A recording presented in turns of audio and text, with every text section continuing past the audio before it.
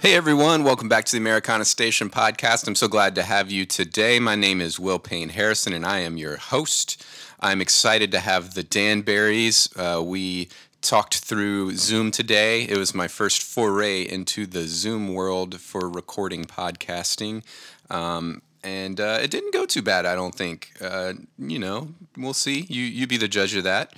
The Danberries were supposed to have their new album Shine come out on May 15th, but due to the COVID pandemic, it came out July 24th. Today is August 7th, I believe. Oh, yeah, there it is on my computer. I can see. Today is August 7th. I don't even know what day it is. Friday, right? And so it's been out for, a little more than a week, 2 weeks. So you should dive in. If you haven't heard it, once you finish this podcast, if you're on Spotify, just click on over to the Danberries and give it a listen. It's really good stuff. They have some really awesome names on the record. We'll get into that on this episode of the podcast. Let me leave you hanging. I don't want to give you all the information right away. I have been recording since the pandemic started, an EP, a 5-song EP. A new single came out this past Friday called Caroline. It is a cover of the Rayo Brothers, and I'm really proud of how it turned out. So also check that out. Now that I'm a pro at this whole Zoom thing, I'm going to be doing some more Zoom interviews, and today I'm actually recording Mona Lisa Tribe, so that'll be out in a few weeks. If you haven't heard of them, go check them out. They are a female-fronted folk band. They're an all-female band, and they play multiple instruments and have the most beautiful harmonies. I heard them initially, apparently, I heard them at a festival that we played together, but I didn't put that together until I realized that one of the singers was from Florida, and we connected over some of the people that were at the festival, and then I realized, oh, they were at the festival as well. But then I heard them again online and was just blown away by their new singles. They have an EP coming out soon. I think they have 2 or 3. I think they're on their 3rd single right now. So you can go to your favorite streaming platform and hear Mona Lisa Tribe, and then you can go to their Bandcamp and pay for it, because that's what you should do right now if you can afford it. I also have Eva Castle, or Cassell. I'm not really sure how to say that yet. I will ask her that soon. She will be coming up on the podcast as well, and we got some other people in the pipeline. So it's going to be a busy season because I have a lot more time to interview people. A lot of the time, at this point, I'm on the road, and it's really just meshing up schedules. But it's not too hard to mesh up schedules whenever everyone is pretty open and pretty at home and pretty bored. So I'm going to be doing as many of these as I possibly can, and hopefully you will like and follow and rate, because those things are very important to being seen on the streaming platforms. If you are on Apple Music, you can do that. On iTunes Music, you can do that. It's really important. I'm also on Spotify. Well, I mean, if you're listening right now, you know what platform I'm on. But so make sure you rate and review this. That would help so much more than the time in this pandemic when you would just be flipping through your phone, getting angry at politics on Facebook anyways. Just take that 5 minutes of anger and put it towards some helping me out, get some more guests on the show, paying the bills, getting me some more eyes and ears on this podcast. Well, I guess eyes don't really matter. Ears matter more. Anyways, normally I try to mention the stuff that I have coming up, but there's nothing coming up for me, except for one thing that I would love for you to tune in for. Eddie Owens Presents with Jess Jacoy, who hopefully I'll get on the podcast soon. We're going down to Duluth, Georgia, for a online streaming performance at their theater. Eddie Owen Presents. They got onto me on Twitter because I said Eddie Owens. It's Eddie Owen. So if you go to, you can on Twitter, they're EO Presents, I believe, and I'm not sure what all the other things are, but if you just Google Eddie Owen Presents, you will find a link. It's going to be streaming, I believe, on YouTube as well as Facebook Live. So you get to hear Jess Jacoy who is an incredible singer-songwriter here in Nashville and a good friend of mine. I'm hoping to get on the podcast soon as well. And Kate Coleman, who is a Georgia local, and she's going to be performing with us on that event. So tune in. Like I said, it's 7 p.m. Central Standard Time, so 8 p.m. Eastern Standard Time. And it'll be on Eddie Owen Presents, maybe.com, as well as their YouTube page. So check that out. It's pretty much my last show of the year. I haven't had one since I believe February, so it's been quite a while. So it's nice to get out. I'm not sure I'll know what to do, honestly. All right, so here's what you want to do. Check out the Danberries. Check out my new single. Tune into Eddie Owen Presents on August 21st at 7 p.m. Central Standard Time, 8 p.m. Eastern Standard Time. And like, rate, and review this podcast, and you will be my favorite person in the world. Without further ado, let's get into this episode of the podcast with the Danberries.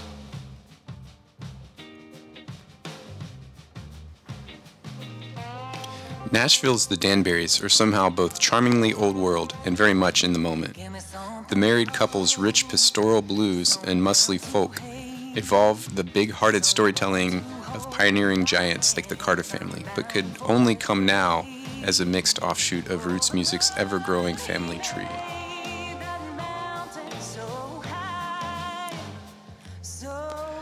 Shine was picked Best New Music by American Songwriter, as well as the editor's pick for The Boot.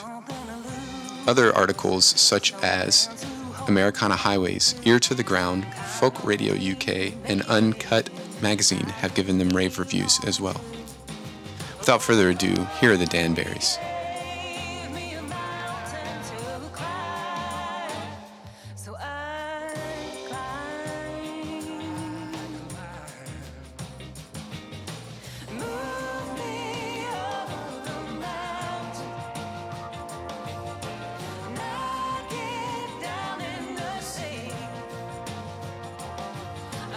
Awesome. Hey. We're here. How's it going? Thanks so much for doing this. I appreciate Yeah. it. This is my first foray into Zoom. Well, I mean, I've done Zoom before, but I've never done it as a recording platform, so this is new to me. Yeah, it's pretty cool. So your album came out Friday. Yeah. Yeah, it did. Congratulations. Thanks. Thank you. Yeah. How's And it you're a been going? musician too, as well, right? Yes. Yeah. I also do Americana stuff. That's kind of the reason I started this. I wanted to talk to songwriters about just doing music and how they write songs and also giving them a platform. Because I think there's a lot of platforms out there for artists that are already established, and have like long careers, but there's nothing for people that are, still trying to break through to really be spotlighted. So that was kind of my purpose. And then Robert Earl Keen started his Americana podcast and hijacked it. I don't know if you know about that one. Nice.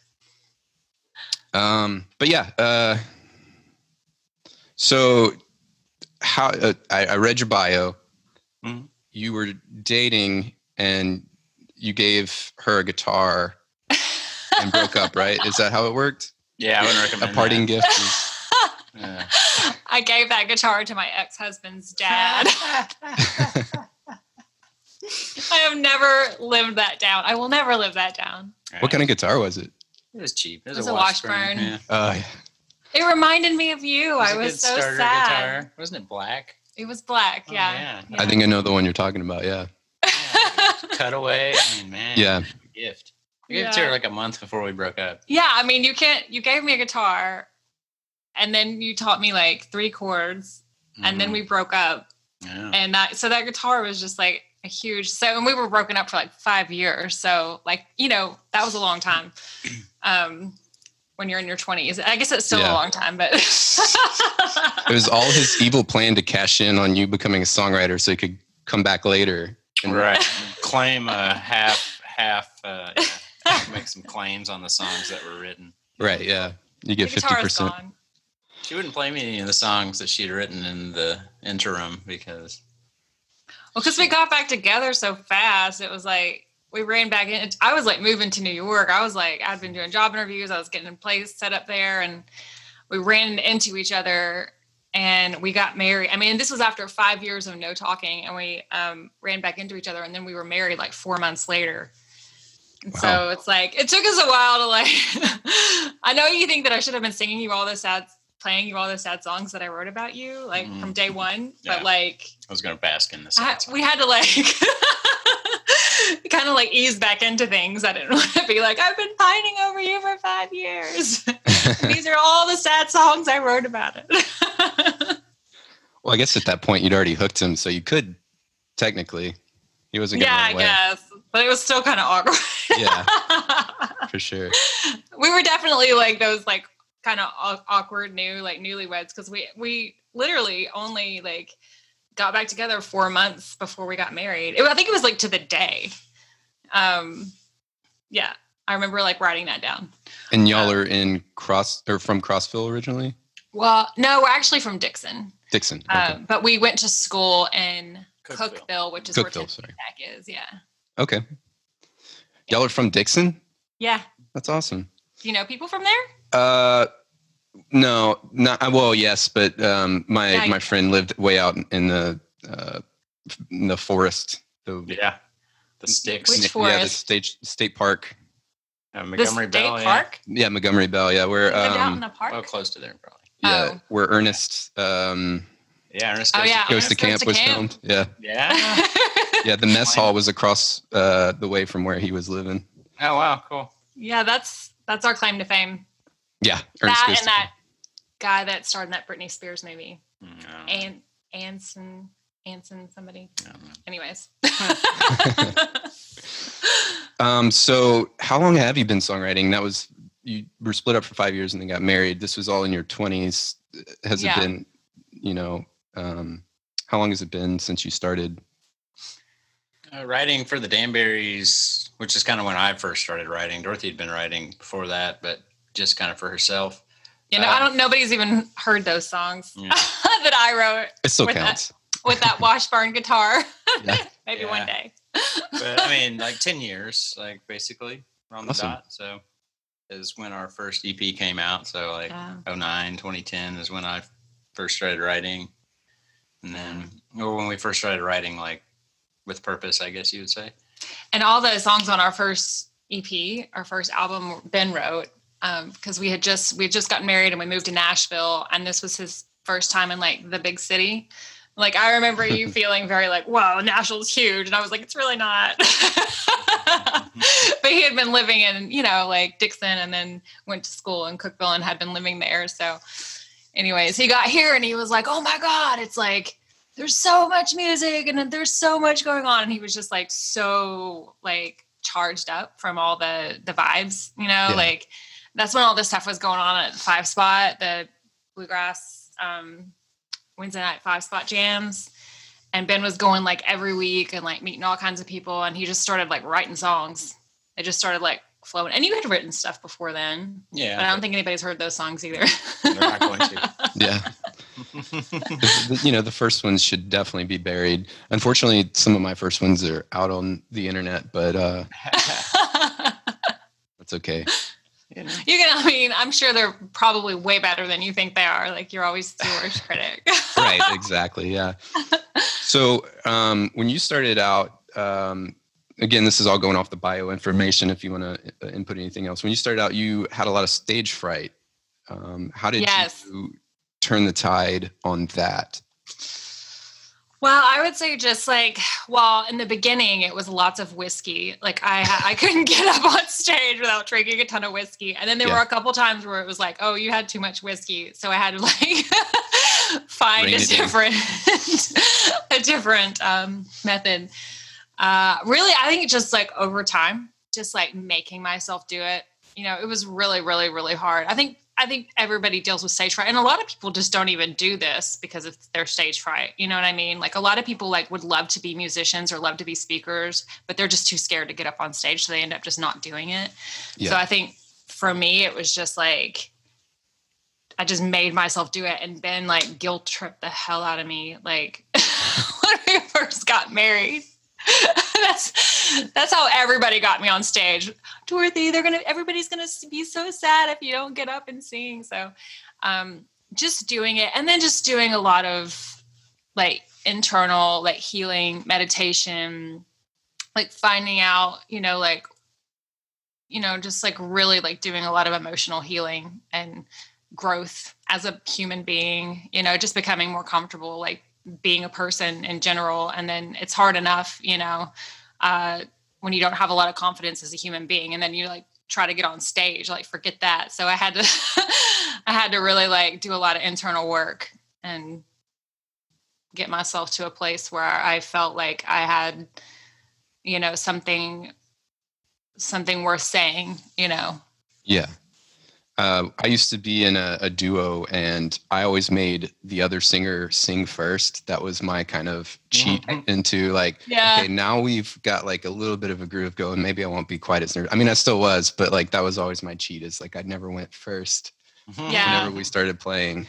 It's really nice to have somebody else, because you can kind of like lean on each other. Like when you have a weakness in something, you can lean on the other person, I think about that all the time. Like, how hard it would be to be doing this solo, or how different it would be, But Ben did solo stuff. Like he was like the campus like music guy, in Cookeville at Tennessee Tech.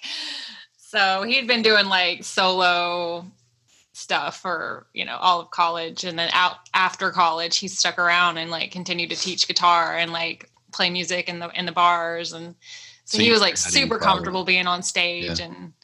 And so that was like my in. I never would have done it. I don't think I ever would have gotten up the courage to do it if I hadn't been with Ben. And do you mostly, when you play, do you do as a duo, or do you have a full band? I know this is kind of a weird time to be having a band, but yeah, right. We've done a lot of both. I mean, we've had a lot of tours that we've done with bands. But we've also done quite a bit of duo touring, just because it's easier sometimes. Make more money. It's like a lot harder. It's like, it's kind of it's the thing, you talk to any up and coming musician, and it's kind of like, you always want to take a band, but then you typically don't really, the artist doesn't come home with any money if you take a band. It all goes to lodging and paying your band, and so there's a trade-off. And then around. Yeah, and then I mean, by not having a set band per se through the years, just a typical Nashville thing, you kind of have a small group of people that you call, but it might not be the same bass player, and so there's also a struggle with like, well, our show is probably technically tighter as a duo. And then sometimes, you get like, if you get bigger opening slots, they'll, they only want you, they don't want a band.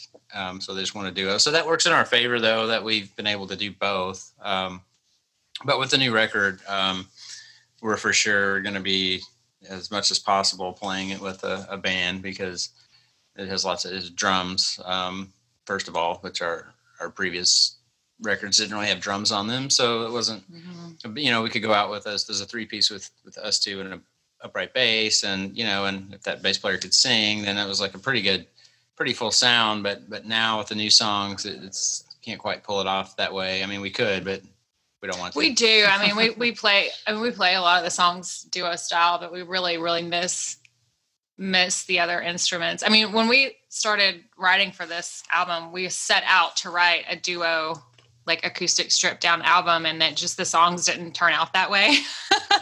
We were like, yeah. Just because we knew it would be a lot easier to tour it and play it if we did something that was just smaller, but it's just, the songs just were what they were. And so we felt like we had to do justice to the music, Did you have to shift? I know that it initially was going to come out, I believe, May 15th or something like that. And 8th. Yeah, it's May. It was supposed to come out May 8th everywhere, but it ended up coming out May 15th in the UK. It was a huge mess. Yeah. And so then you had to shift the release, I guess, to the 24th. How, with the whole COVID thing going on, how are you dealing with touring? And I mean, are you booking for 2021 in hopes that by then you can book, or are you just kind of playing it by ear? Like, I have no idea myself. Like, I have some gigs booked where like the promoter and I are both like, well, if it happens, it happens, you know, and I've never experienced anything like this. I'm curious what it looks like on your end. Right. I mean, honestly, we have a few things that we had lined up that are kind of, it's just, they're checking in with us every couple of months, you know, and vice versa. Just like, okay, we still want this to happen. But getting pushed. We don't know when. Keeps getting pushed. So like, you know, it's like, let's talk again in 2 months. And so that's kind of what's going on.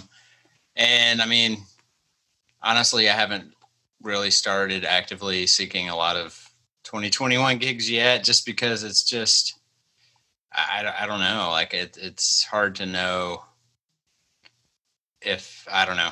I should probably start sending some emails, but it's at the same time, it's just like, no one knows what's going on. And I mean, yeah, it's like the impossible conundrum of, right. It's pretty obvious that none of the big shows are going to happen till late next year. Right. From everything that you hear. And then now they're even saying the big shows may not come back till 2022. Really? And it's a bit of for a band like us who, you know, we're this album cycle, you know, normally when your album comes out, you have a push. And so therefore it's easier to jump on festivals and things like that. But with all the festivals being canceled and pretty much booking the same exact lineup for 2020 and 2021, it kind of makes it, you know, there's fewer spots for things like that.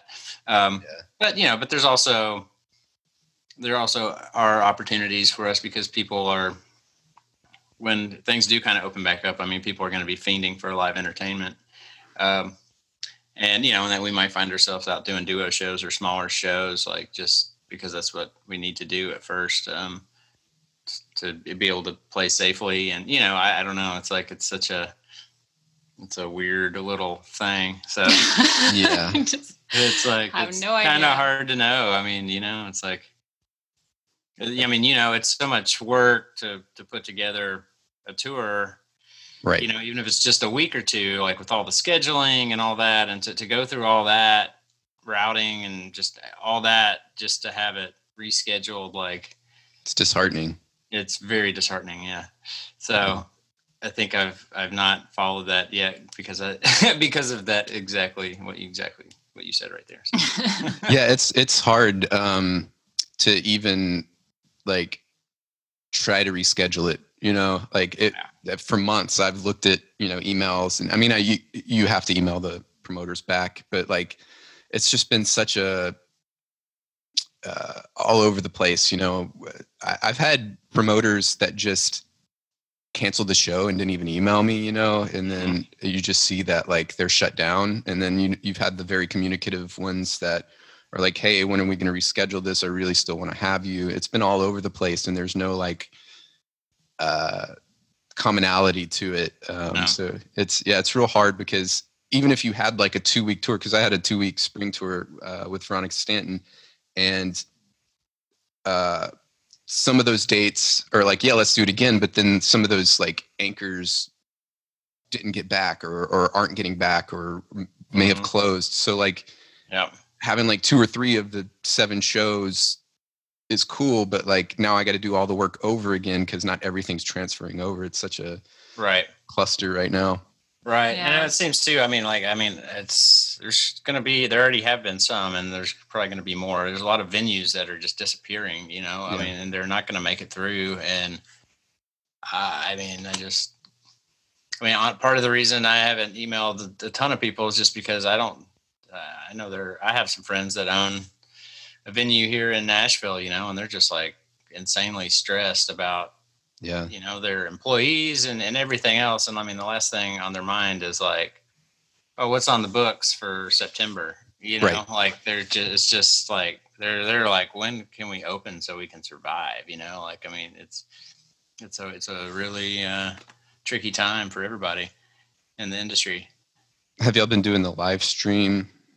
Kind of thing? We did quite a few at the beginning, and then we're getting back into doing a couple a month. We're going to do another one like next week from D's, which will Awesome. be cool. Yeah. I'll have to tune in. What's the date on that? Well, we haven't confirmed it with these yet, but they're pretty open. So he's a good buddy of mine. It'll be. We're gonna ask for Tuesday. Yeah. So just look at facebook.com/the Danberries, right? Yeah. But So for me, on streaming, it's been so hit or miss. Like you could do it at like 1 p.m. and have like 150 people watching, and then do it at like 6 p.m. and have like 20 people watching, and so many people are doing it. It's just there's no consistency to it. I've found out. I was wondering how it's been working out for you guys. Yeah, well, I think that the last one we did was on a weekend, and I think we decided not to do it on a weekend anymore.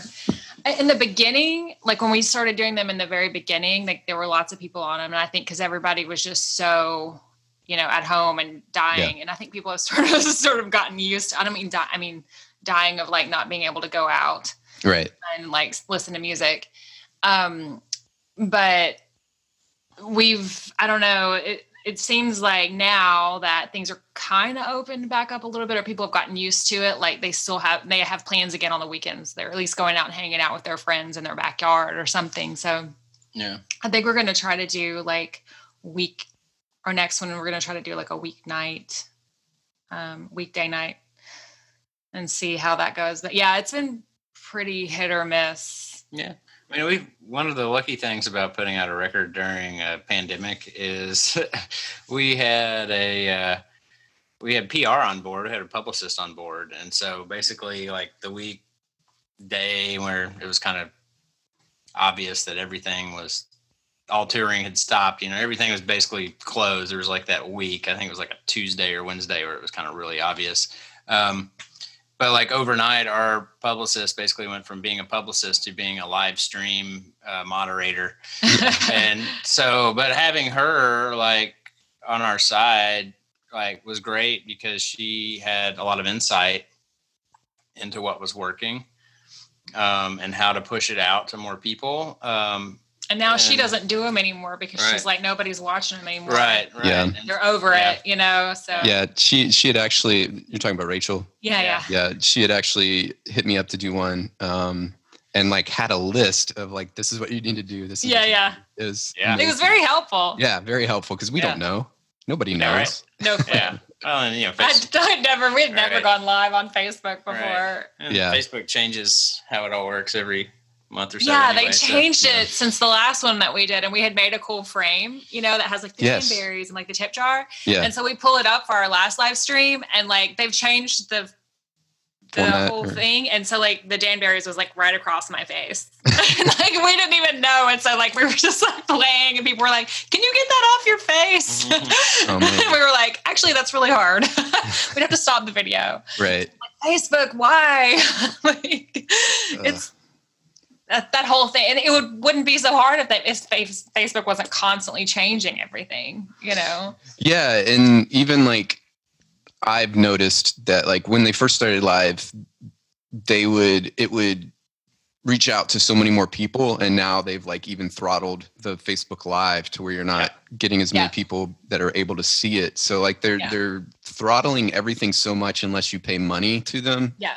That it's just frustrating. But yeah, I've done a few like live videos on like big blogs and stuff like that where like 30 people were watching, and this blog has tens of thousands of likes. Like how are only 30 people seeing this right now?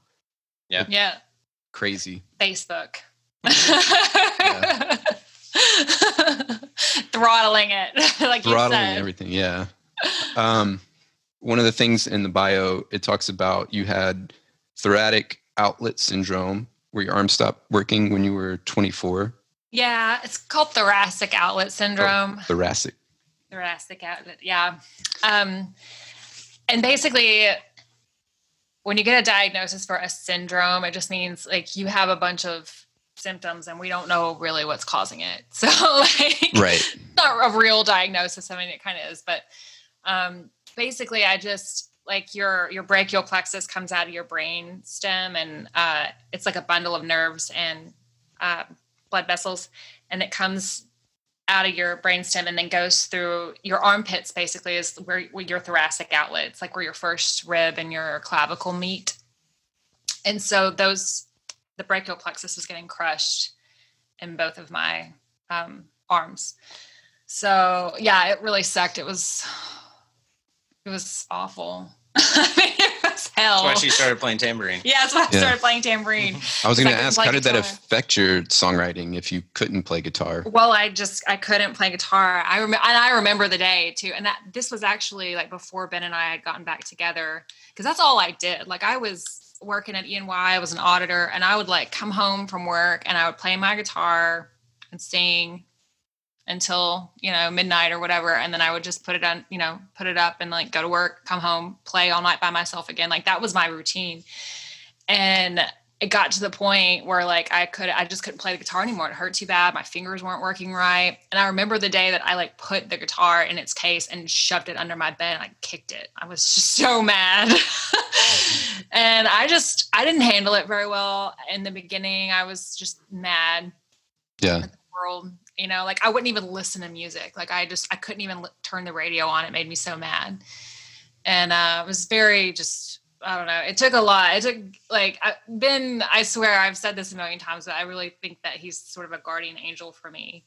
Cause he kind of came along at a time when I was just really like spiraling. Cause I couldn't do my thing. That was my release, and, he kind of pulled me up and, he was like, well, let's just move to Cookeville. Cause we had moved to Nashville when we got married. He's like, let's go to Cookeville and I'll, like pay all the bills and you just like figure out what's going on. Because this was after I had like, right when we got back together is when Vanderbilt told me, basically, we can take out your first rib and that's pretty much all we can do, because I had been through their whole like physical therapy thing and nothing was working. And it was just getting worse when I would go to physical therapy. And so I was kind of in this place where I was like, well, Vanderbilt just told me that I was going to be disabled for the rest of my life and everything sucks. Yeah. And here comes Ben and we get back together and he's like, let's just move to Cookeville and you focus on, figuring out what this is, because we're not going to take this lying down, and so that's what we did. And I just started really getting into like alternative medicine then. Like, we had a friend who was a massage therapist. So he kind of cracked the door open for me. And then I blew it open after that. Just started, I even went to massage school at one point. I've done everything: acupuncture, craniosacral, acupressure, just meditation, a lot of therapy, because really, just like healing from childhood stuff is really what ended up really healing it. I got relief from the pain for the first time doing acupuncture. But it took, I want to say it was probably around 7 or 8 years before I realized one day, like, oh, wow, my arms haven't been numb in a while, Yeah. So it was like a long period of time when I really struggled. There were days when I could play the guitar, and then other days I just couldn't. And so I never felt like I was like not rusty, because I couldn't ever just like play all the time. Yeah. And so during that period, I started playing tambourine, which ended up being like a big part of our show. Because I don't know have you heard of Blue Mother Tupelo? Yes. Yeah.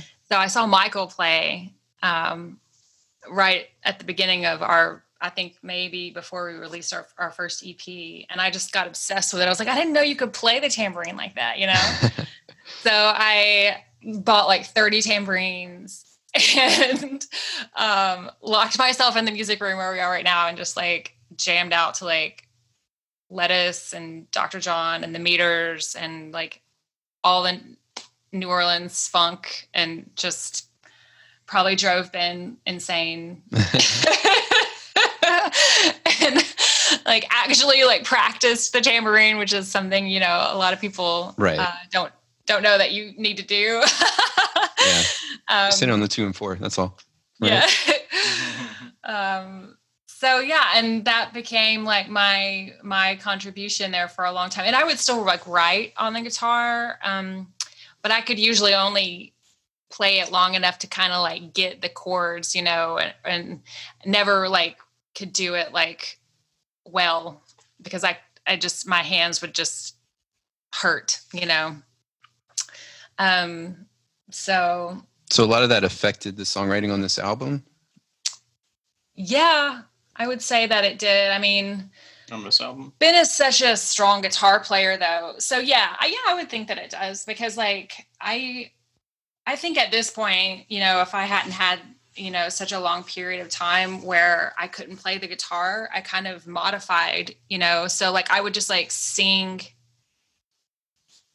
I've just focused on other things, and we've like learned to songwrite in other ways. So I would just like, if I heard a melody or whatever in my head, I would just sing it to Ben, and then he would just figure it out on the guitar, so we've kind of modified our process in that way, because I've, the guitar for me, I've never, or I didn't for such a long time. I didn't have the ability to just like sit down and really hammer something out, So figured out quite quickly that if I just sang it to Ben, he could figure it out, because he's an excellent guitar player. That's awesome. One of the things that stuck out to me that I thought was really cool is you had Daryl Scott singing backing vocals on your song The Mountain, right? Yeah. That's awesome. How did y'all get in contact with Daryl Scott? Is he like a friend of yours, or was he producing the record? No, he is, has worked with a little bit our executive producer, and then he also is friends with the drummer Marco Giovino. Marco also produced it. He co-produced it. They were in Robert Plant's Band of Joy together, our drummer and Daryl. So we were stoked. It was kind of we cut most of the record in 3 days, and then we had like a few months of a few overdubs or a few touch-ups here and there, like in Nashville. And then I got pregnant. And then so everything was like, whoa. Yeah. So then everything paused for a minute. Then we spent like 7 or 8 months kind of waiting for, like we wanted someone who like we liked, who kind of had a bigger name to like hopefully be a part of the album, and different folks that we were working with were like, oh, we think we can get so-and-so and so-and-so. And so some of them, like one guy who we would have loved to have, like really wanted to do it, but the song was a little bit out of his range. And then kind of at the last minute, they're like, oh, Daryl's going to like come sing on it. And we're like, oh man, it's kind of like, yeah, it was like Christmas time too. Yeah. We were like, Merry Christmas to us. Yeah. It was a great day to be alive. Yeah. He came to a studio with this guitar player that lives down the street, Doug Lancio. He's a great guitar player and a recording engineer. And yeah, Daryl met us at Doug's and came in and just kind of really just had a good time with it and was super awesome. And really what great studio guy. were y'all recording at? It was a home studio. It's a guitar player named Doug Lancio, Awesome. Who's a really awesome guitar player. He's He's amazing. done a lot of work with Patty Griffin, and I think they owned a studio together. So a lot of the stuff was Patty's stuff that actually we recorded on. And you recorded it all live in 3 days? Most the of it. majority of the record was Yeah. done in Boston That's awesome. at Marco's home studio in 3 days. Yeah. Yeah, it was That's very cool. different. Like we were used to like taking our time, like comping vocals. Like it was really like, for me, it was kind of shocking for Marco to be like, no, that's the take and that's your vocal take. I'm like, I can't go in and fix anything, Yeah. He let me do a that. little bit of that. But I love it. Yeah. I'm just used to being such a princess, like in the studio, like the vocalist gets to like, sing it down as many times as you want and you pick out the very best parts, Right, yeah. But Marco was like, no, we ain't doing that. I like it. That's the way I feel you 100%, because I never loved my vocals, but I do think that in the long run, you're just nitpicking. And if you just get it down and you get a good take, you just got to let it run, because it's just a snapshot of where you're at in your career anyway. So it should That's It's very healthy sure. to look at a record that way. Yeah. Yeah, I hired a band that are friends of mine from Louisiana on my last record, and we had set aside 3 days. We cut it all live, all the band. I did vocals separate, so I hybrided it. But we set aside 3 days, and they did it in a day and a half, and it was the best feeling, you know? I mean, that's wow. saves you so much money, but like they were Yes. just so tight and together that like we knocked it out of the park, and it was great. Yeah. I love recording live. Yeah. It's a Yeah, great it's feeling. amazing. We'll have to do it again next time. Yeah. So you just said you got pregnant and had a baby. How does touring look when you have children? We don't know yet. Oh, okay. Because- That's true. Yeah. She just turned 1 like a few months ago. So this was going to be the summer of figuring that out, you know, Yeah, and trying some and- different things, and it's just not No, on the it's table. not. At the moment. So yeah, we don't know yet. But you know, I mean, I think it's just, I don't know. There's like, even before COVID, there was like lots of unknowns, you know, I mean, it's just there's just lots of unknowns with touring. Like when you're a still kind of an up and coming band, and I don't know, the internet is a powerful tool, and you know, jumping in a van and just riding around and playing all these little cities here and there for people that, you know, I don't know. I mean, you know, you're an artist, and it's like as you get older, you start to really look at like, all right, what are we getting out of, you know, such and such show, you know? Right.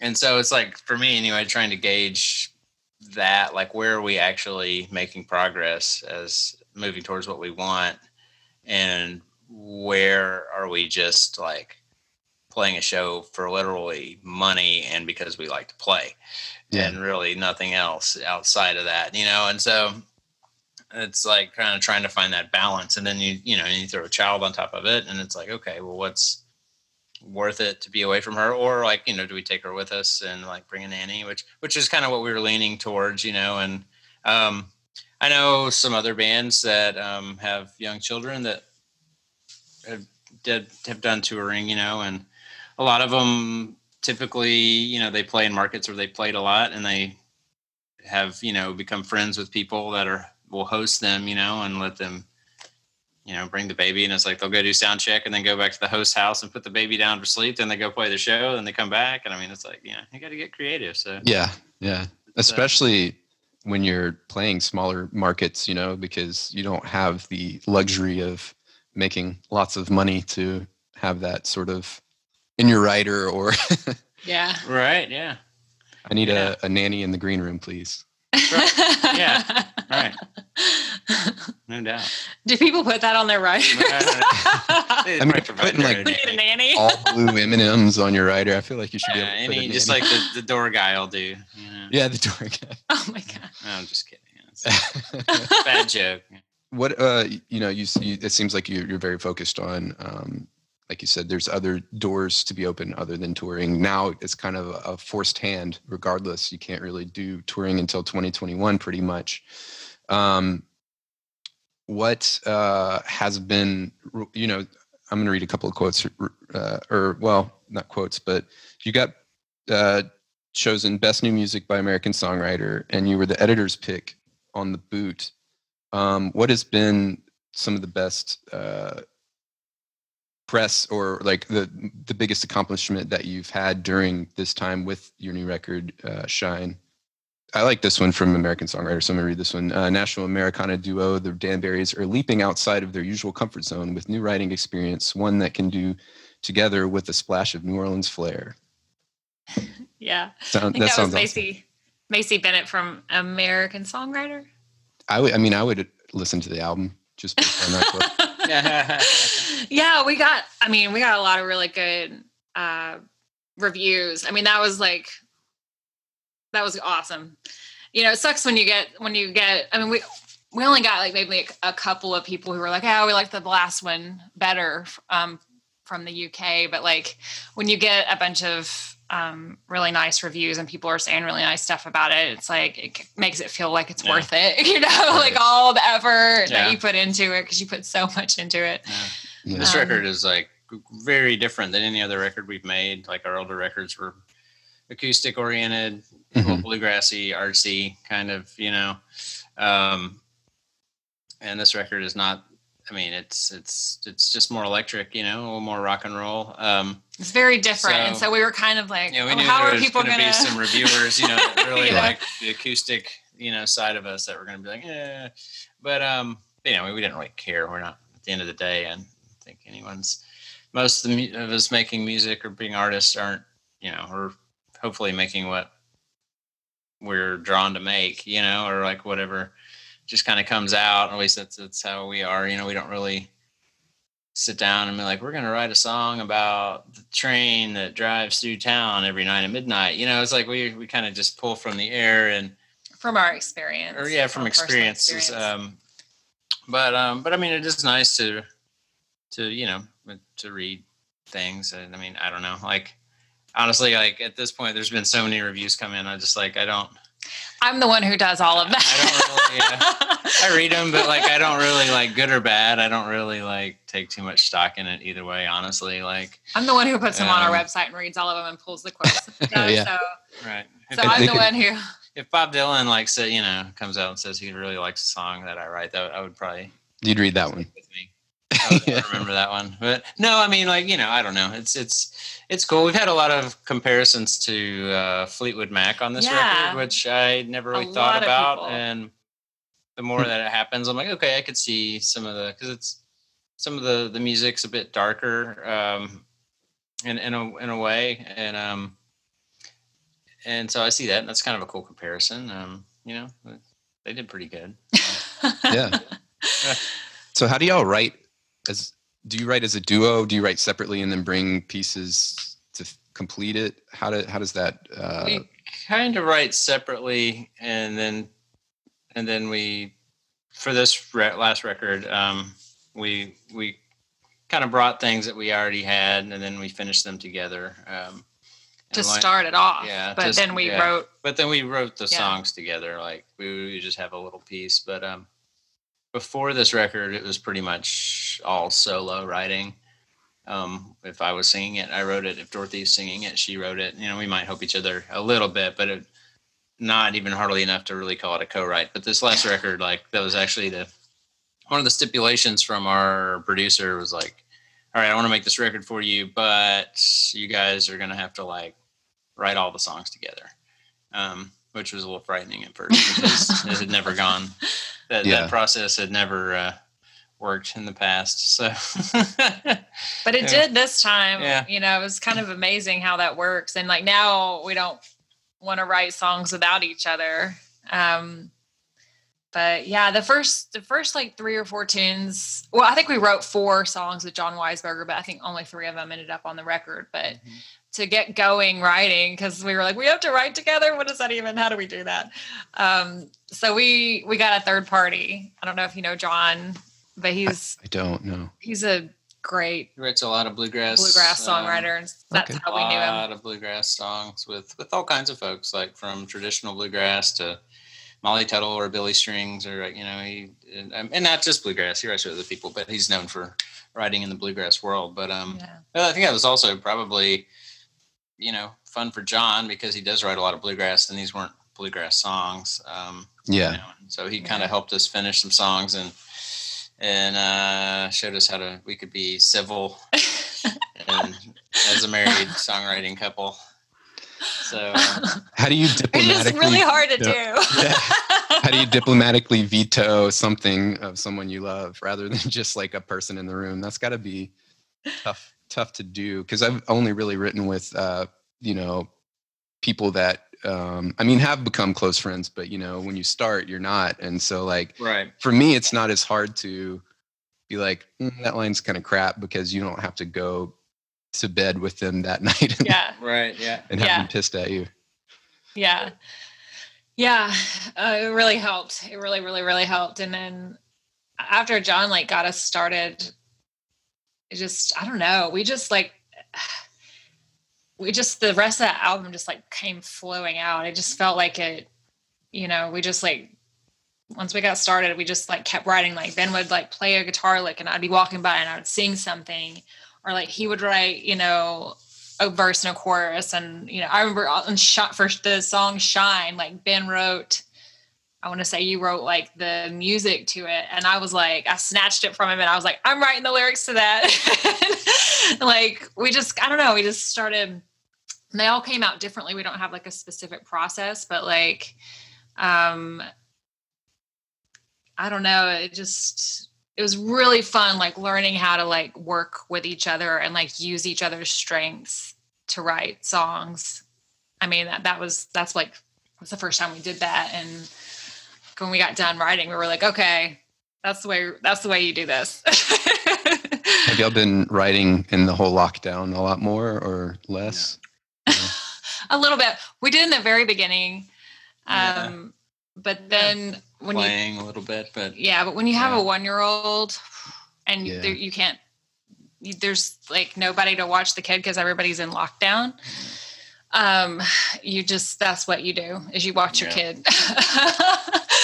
So I've been, it's been interesting talking to some of my musician friends. It's like they've definitely been hot and cold as with playing in the whole lockdown, and I mean, I think for some of them, it's like, that some people that are sidemen, like that for some of them, it probably felt nice to not like really play for a week or two for like, and not feel the pressure of, bills are coming up.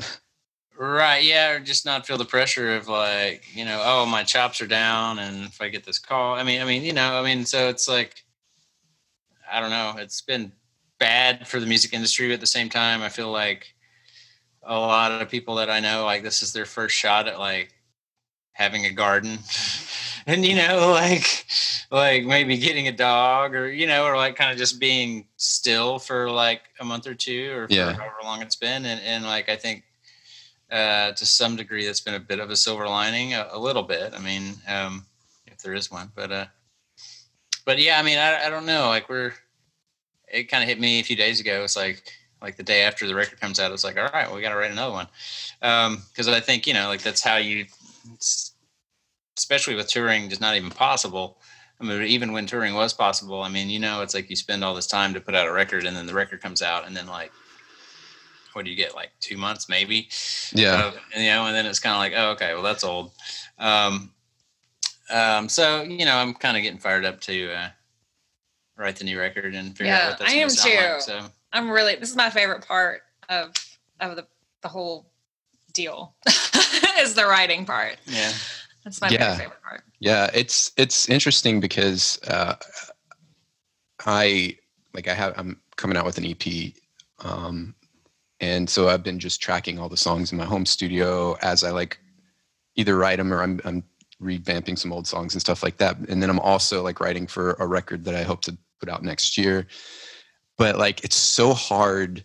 Like I've probably only come up with like one good song a month for the last 4 months, and it makes me angry because like I have so much downtime and here I am playing Fortnite for 3 hours instead of using that energy to write a song. But it's just sometimes it's exactly what you said. Like I don't have to worry as much about my chops on songwriting because it's like, well, this is pretty much indefinite right now. So somewhere in your brain, you're like, it's time to relax. But it's also that like drive that musicians have is also there. That's like nagging in the back of your head to like continue to do the process. I'm always curious how that's working for other people in this whole COVID situation. Well, we'll have to, when you have a kid, everything has to become very like scheduled and planned. So we've been like so busy with the album release stuff, like for the past couple of months. So, now like once we still have some things coming out, like we just started a radio campaign and there's still a couple of videos that we have to release. So there's still some things that we need to do, but like once it's like go time to start writing for the next album, we'll probably be like getting a babysitter and like having like set scheduled time to write, which is so different from the way we used to operate. It was just like, just like whenever the it hits you, you just kind of like do it. But when you have a kid, it's like, that was part of what we learned in learning how to co-write too, was like, like when we learned how to co-write and we worked with John, it's like that was, we had a time booked, a few weeks out, and we'd go meet, and it's like, okay, it can be this way, it's like, we don't have to be hippy dippy, super organic all the time. Right. Do you plan on doing more co-writing with other outside people for the next record? Maybe. I don't know. We haven't thought about it. I don't know. We haven't thought about anything except for getting the record out. So. Yeah, I understand that. Yeah, I don't know. I want to. Yeah, I think it'd be cool. Yeah. I don't know. Who knows? I have to admit, I'm not jealous that y'all are putting a record out during this, because it's like I am very impressed by everyone's ability to navigate it. I've seen a lot of people do some really cool things that, like, I just don't know that I would have the energy to do in this situation. So kudos to you guys for really pushing this album and doing a great job at it, getting some amazing press and just writing really good songs. It's awesome to see, and I hope that everyone that's listening will go check out their new record. Cool. Shine. Appreciate you. Yeah, man. Awesome. Thanks for being on. Yeah. Yeah, thanks for having us. Great talking to you. Here is a live version of Rain by the Danberries, live from Dee's Country Cocktail Lounge.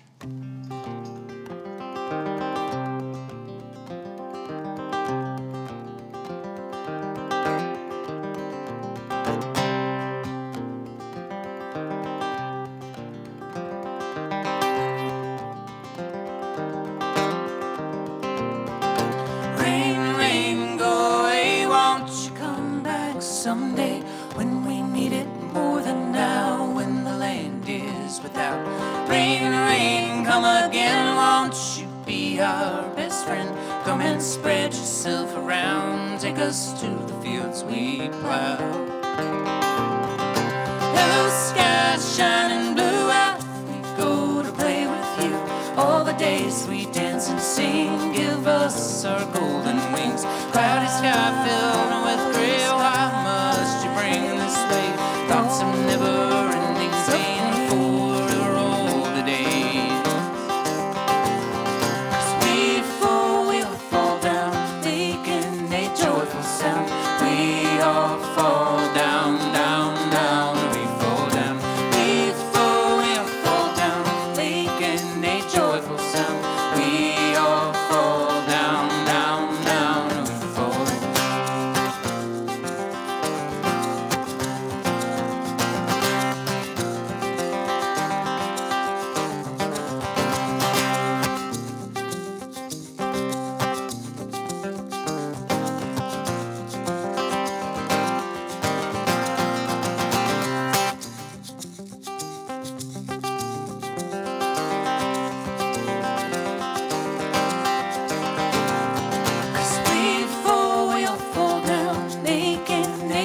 Sound. We all fall down, down, down. We fall down. Darkness comes and brings the night, so it takes away the light. In the shadows, creeping fast, all the things that could not last. Let the night, like a star, brings the light, a whole new power. Dark star shines again. Hello to my long lost friend. 'Cause before we all fall down, making a joyful sound, we all fall down, down, down. We fall down. Before we all fall down, making a joyful sound, we all fall down, down, down. We fall down.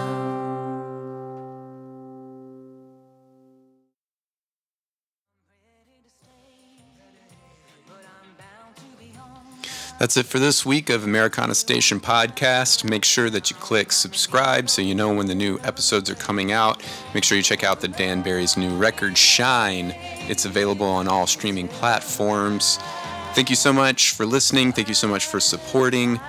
My name is Will Payne Harrison. You can find me on Twitter at Will P. Harrison, on Instagram at Will Payne Harrison, Payne, as well as on Facebook at facebook.com/The Will Payne Harrison. Next time on the podcast, we will be having Mona Lisa Tribe. I'm very excited for you to listen to them and hear them. Check out my Americana Highways playlist on Spotify. And we'll see you next time. Thanks so much.